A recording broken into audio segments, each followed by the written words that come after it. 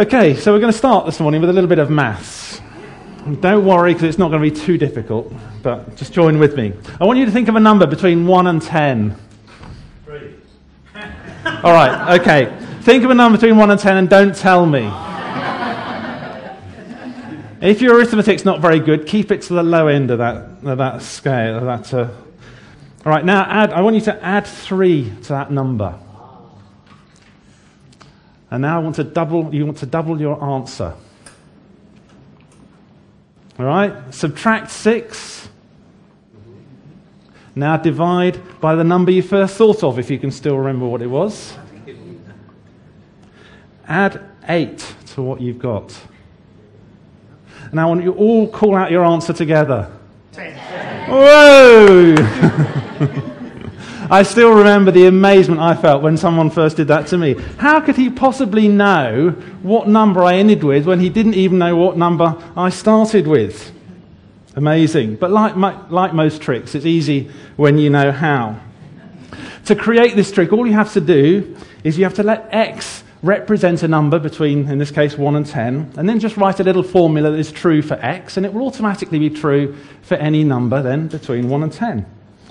And that technique of allowing a letter to represent a range of possible numbers takes us from being able to just count numbers through to being able to solve all sorts of interesting and useful problems. But this isn't a trick that is just limited to maths. Sometimes people do the same thing with words. They take a word that has a range of different meanings, and then they use that to add deeper layers of meaning to their writing. And we're going to see an example of that this morning. Some of you might remember that in December, I spoke from the Gospel of John, chapter 1, looking at the fact that the Word became flesh and dwelt among us. Well, we're going back to John 1 again this morning. And although I'm going to just focus on the first verse of that passage, I'm going to read the whole of the prologue. That's the first 18 verses of the Gospel of John, chapter 1. And I'm going to read it from the English Standard Version. In the beginning was the Word, and the Word was with God, and the Word was God. He was with God in the beginning. All things were made through him, and without him was not anything made that was made. In him was life, and the life was the light of men. The light shines in the darkness, and the darkness has not overcome it. There was a man who was sent from God whose name was John. He came as a witness to bear witness about the light, that all might believe through him. He was not the light, but he came to bear witness about the light. The true light, which gives light to everyone, was coming into the world. He was in the world, and the world was made through him, yet the world did not know him. He came to his own, and his own people did not receive him. But to all who did receive him, who believed in his name, he gave the right to become children of God, who were born not of blood, nor of the will of the flesh, nor of the will of man, but of God. And the Word became flesh and dwelt among us, and we have seen his glory, glory as of the only Son from the Father, full of grace and truth. John bore witness about him and cried out, "This is he of whom I said, he who comes after me ranks before me, because he was before me. For from his fullness we have all received grace upon grace. For the law was given through Moses. Grace and truth came through Jesus Christ. No one has ever seen God. The only God who is at the Father's right hand, he has made him known." So in these first verses, John sets out the points that he's going to go on to elaborate in the rest of his gospel. That the Jesus who lived and died in Palestine at the beginning of the first century was the Son of God, was God himself. And he came into the light, into the world, as light to the darkness, to bring new life as children of God to any who would receive him. But as I say, today we're just going to focus on the first verse. In the beginning was the Word, and the Word was with God, and the Word was God. And initially I want to be even more focused and just look at the first 6 words of this verse. In the beginning was the Word. And before we get started, I want to pause there for a moment and just ask you to think, what does this mean? In the beginning was the Word. The obvious question we have to ask is, well, what does John mean by the Word? I think so many of us are so familiar with this passage that we forget just how strange this really is. In the beginning was the Word. Well, how can a word be at the beginning? Now, a word is something you say or something you read. But that's not what we're talking about here. We're talking about the beginning of time and space, the beginning of everything. And at the beginning of everything, John tells us that there was a word, or more precisely, the Word. Now, of course, the reason that most of us don't get to struggle too much with this is that we've read on a few verses. So in verse 14 we read, "And the Word became flesh and dwelt among us." So whatever the Word was, it became a person. And to remove any doubt about the identity of that person, he goes on to say that it was the person that John the Baptist bore testimony about. And this, of course, was Jesus.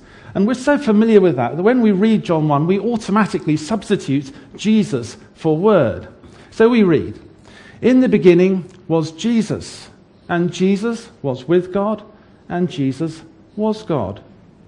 And that's fine. The whole passage makes perfect sense. If we make that substitution, we get the right answer. But the fact is, that isn't what John wrote. And surely he could have done. And it's not as if he's used some kind of shorthand here and trimmed off a few words from his writing. There was no grammatical reason why he shouldn't have done. And it surely wasn't the case that John thought this formulation was somehow more elegant or more poetic. John was very clear about his reason for writing. He wanted to write so that people would believe. So he wanted to communicate as clearly as possible. And on the face of it, I think we could argue that surely it would have been much more straightforward if John had simply said, "In the beginning was Jesus, and Jesus was with God, and Jesus was God." We would have had it right there in black and white, that Jesus was God. There would be no wriggle room for people to argue this wasn't exactly what John meant. It would have been very nice and clear and unambiguous. But he didn't. And I think we have to ask, well, why he didn't. Why did he choose this somewhat enigmatic form of words? We have to remember that John was writing in the late part of the first century. He was one of the few apostles to live to an old age. So you can be sure that he's read the other Gospels, those written by Matthew, Mark and Luke. He's had a long time to think about what he's going to write. And in particular, how he was going to structure those crucial first few sentences. He didn't just sit down one day and just write the first thing that came to his head. This was nothing spur of the moment. So the upshot of all this is we are forced to conclude that John had a greater purpose in mind here than simply telling us that Jesus is God. When we make the substitution Jesus, Word equals Jesus, we're not wrong, but this isn't where John started. He deliberately chose to use a word that had a range of possible meanings, a range of meanings that at that time didn't include Jesus as an option. And he did this for a reason.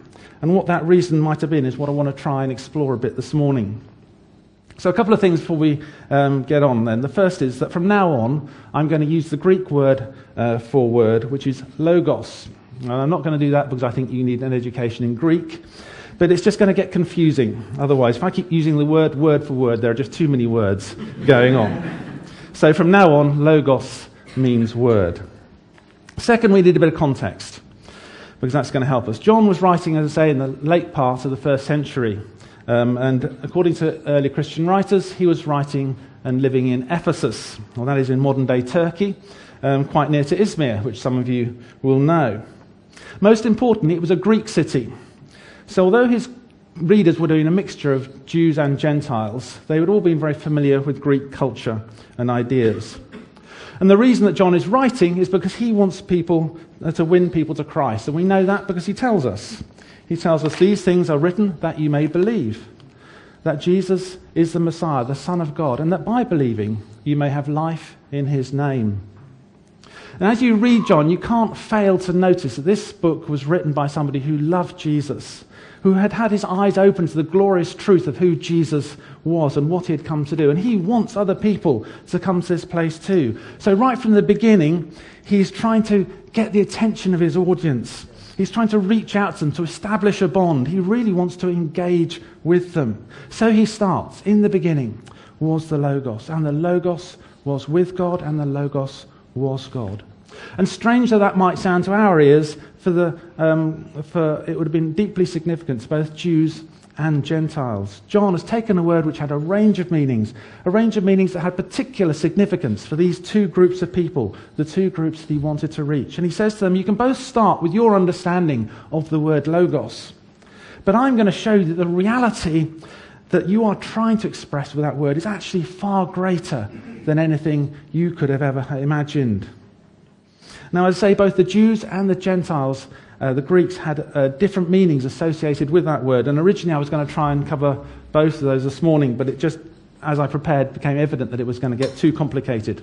So today we're just going to focus on the Greeks and what they would have taken from this, and we'll save the Jews for another time. Well then, for the Greeks, well obviously being Greeks, the Greek word for word was word and meant word, so no great surprise there. But it also had a raft of other meanings. At its most basic level, as I say, Logos meant word, but even here, its meaning was a bit richer than that. You see, for them, a word wasn't just something you said, it was something which expressed a thought. So the word Logos came to be a word that conveyed a sense of reason or rationality. And so some philosophers started to use the word in a more technical sense, and for them the word Logos was described the reason behind the universe, the rational power that brought order and unity out of the chaos, and it gave it meaning and purpose. You see, for the Greeks, they believed that there was some sort of underlying rationality that enabled them to make sense of the world and find meaning in it. They believed there was a reason why the universe existed, and it was this they called the Logos. Now, that's a lot of work for a word to do. It sounds almost godlike. But what we have to notice is that there was no sense of personality. For the Greeks, there was no person behind the Logos. It was just some sort of organizing principle or power. Now, I expect many of you have done the experiment when you were younger, where you take a piece of paper and you put iron filings on the top and then a magnet underneath. And if you remember, you tap the piece of paper and then the iron filings arrange themselves so they arc between the poles of the magnet, and you get a distinct pattern emerging out of the chaos of the iron filings. And very crudely, that's the kind of idea the Greeks had. They could see there had to be a reason why things were as they were, but for them that reason was just a brute fact of nature. It didn't impart any deep meaning, it just described how things were. And I want to suggest that's very relevant for us today, because in different ways this kind of thinking is very present all around us. We might think of scientists doing their research. They all work on the basis that there is order to the universe. If the universe was chaotic, they wouldn't be able to make any predictions. As it is, they expect to find order in nature. And where the Greeks thought this pointed to an underlying principle, many scientists today would say, well, it points to underlying natural laws. Not exactly the same, but very similar. And one key thing they have in common is that neither saw underneath the order any divine being. There is no God behind the laws. Leaving scientists today aside and turning to our neighbours and our colleagues, many of them believe there's something out there. I'm sure you've come across that. Perhaps you've been talking and God has come up in the conversation. They've admitted that, well, yes, there's something. But for them, it's just an idea, a thing. It's not a person. Many people have an idea their lives mean something. There's some kind of point to their existence and the existence of our universe. Instinctually, they feel that there's some kind of moral dimension to our lives. They think, or at least they hope, that there's that love and happiness and goodness and purpose have some kind of meaning. But these thoughts have no real foundation. There's nothing solid to base them on. So various philosophers come and go, but none of them really do the job. And so they're left where the Greeks were, sensing and believing that there's some kind of rationality or reason behind everything, but not knowing what that reason is. All they have is an idea there must be something. So when John opens his gospel with the words, "In the beginning was the Logos," he's tapping into some deep veins of thought for his Greek hearers, but thoughts which are equally relevant for us today. So what I want to do is see how John took this idea that was so familiar to the Greeks and completely redefined it, and in doing so challenged their whole way of thinking. And I hope we'll see that's still relevant for us. So in John 1:1, in the beginning. Well, some of you remember John Major and his ill-fated slogan, "Back to basics." Well, here John the Apostle is going right back to basics, right back to the very beginning, right back to the foundation. And he tells us, in the beginning was the Logos. And for the Greeks to say this made sense. In the beginning, at the root of everything, is the reason, the guiding and organising principle, and the thing that would give shape and order to the universe. So at the moment, the Greeks are nodding in agreement. But then John goes on, and the Logos was with God. Well, now they're starting to scratch their heads. How can a principle, a reason, something that has no physical existence, be said to be with a person? Now they're starting to wonder where John is going with this. But then John drops the bombshell that's going to rock both the Jews and the Greeks to the core. He says, in the beginning was the Logos, and the Logos was with God, and the Logos was God.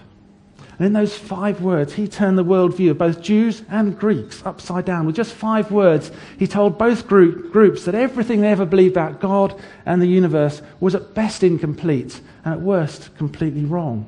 With those 5 words, he said, put aside everything you thought you knew and come back with me right to the very beginning and let me tell you how things really are.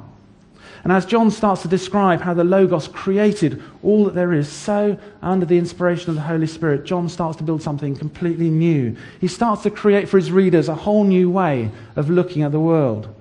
And for the Greeks, this new understanding starts with the fact that the Logos was God. This, John said, was good news. Why was it good news for the Greeks? And why is it good news for us today? To try and help you understand, I want you to try and imagine or remember a time when you were really lost. We had a bad experience in Holland a few years ago when we did get very lost indeed. It was late in the evening, we were on our way out, and we were about 20 or 30 miles from our destination. And we took a wrong turning and ended up in a big city for which we had no map. And of course I didn't have anything like a GPS or anything like that. Anyway, we kept stopping and we kept asking for directions, but we just went deeper and deeper into the city and we got more and more lost. It was quite stressful, as my children will remember. But although it wasn't at all a pleasant experience, I knew that we would reach our destination eventually, even if we had to drive all night, because I knew that our destination was there, and I knew there was a way between where we were and where it was, and eventually we would find it. But just imagine what it is to be lost, and not to even be sure there is a destination worth going to. A person in that situation is truly lost.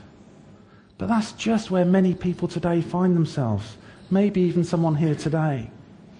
So that's the story we're told. We're told that there are laws of nature such that from time to time universes will come into existence. And in some of those universes there will be planets with just the right conditions that life will just emerge.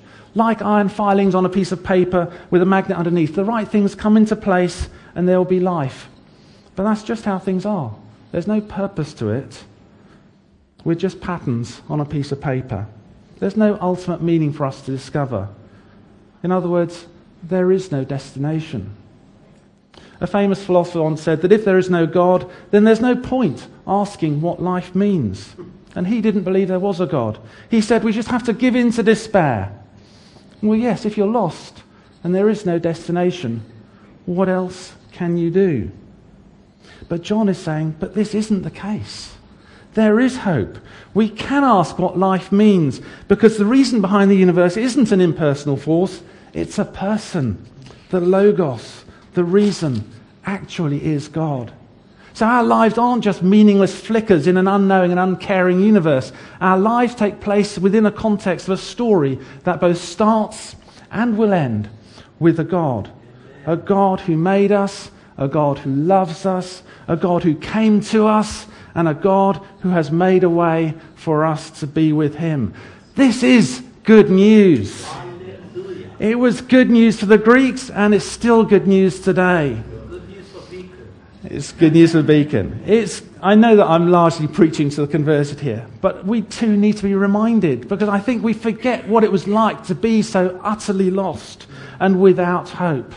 And because of that, we forget just how good the good news is that we have. And I want us to be reminded today. Be reminded so we can give thanks to God for the truth he has shown us, and help us to be more motivated and prepared to share that with others who are searching. But there's more to this as well that I want to look at now. You see, we've seen that in the beginning was the Logos. And then we've seen that through the Logos, everything was created. And in Hebrews we read that it's by the power of the Logos that everything is sustained. Then in Revelation we read at the end of the age, when this earth will pass away, that Jesus describes himself as the beginning and the end, the Alpha and the Omega. In other words, wherever you cut history, there is Jesus. Whichever way you look at the world, there is Jesus at the center. He is the reason, the meaning, the purpose. As I was thinking about this, I was trying to think, well, how does that relate to us in a practical way? What's the application for us? And I just felt challenged.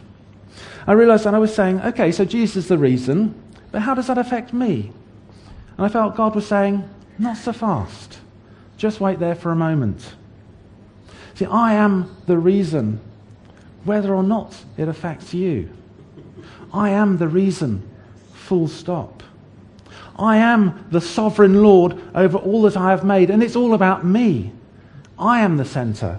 I am the Logos, irrespective of you. You see, Jesus is the King, whether we crown him or not. Yes. He is the Lord, whether we bow the knee or not. He is at the center of all things, whether we put him there or not. He is preeminent, whether we like it or not. He is the central fact of the cosmos, whether we believe it or not. He was God before anything else was ever created, perfect and complete, holy and majestic and glorious, and nothing has changed. In the beginning was the Word, and is the Word, and will be the Word. We need to start with the fact that Jesus is at the center. It's all about him. And whilst it's right to say that as a Christian, my life has meaning, or now that I'm a Christian, I have a reason to live, these things are right and true. And even the Bible tells us that we were made for purpose, that God has a plan for us. But the danger comes when we shift the emphasis from God to us, when we talk about Jesus as being the meaning in as far as it relates to us. Now, I often worry as I'm preparing a message that I'm trying to drum home a point which is blindingly obvious to everybody else listening. And if that's the case, just bear with me, because I know that for some of us, and I include myself in this, our default position to which we quickly return is to put ourselves back in the center and to see things as they relate to us. 400 years or so ago, more or less everyone believed that the earth was in the center of the universe. And I imagine there were scientists at that time whose whole life work was based on that fact. So when Galileo came along and demonstrated that actually it was the sun that was the center of the universe and we all orbited around the sun, these scientists had a choice. They could either carry on working under their old assumptions, or they could now accept the new and revealed truth and align themselves with that new reality and work on the basis of that new reality. And if they did that, then their work would be fruitful. And the same applies to us. It's only as we face the truth that Jesus is the only reality that counts, that he belongs right at the center, and that everything revolves around him and not us, that we can be fruitful. Helen prayed earlier that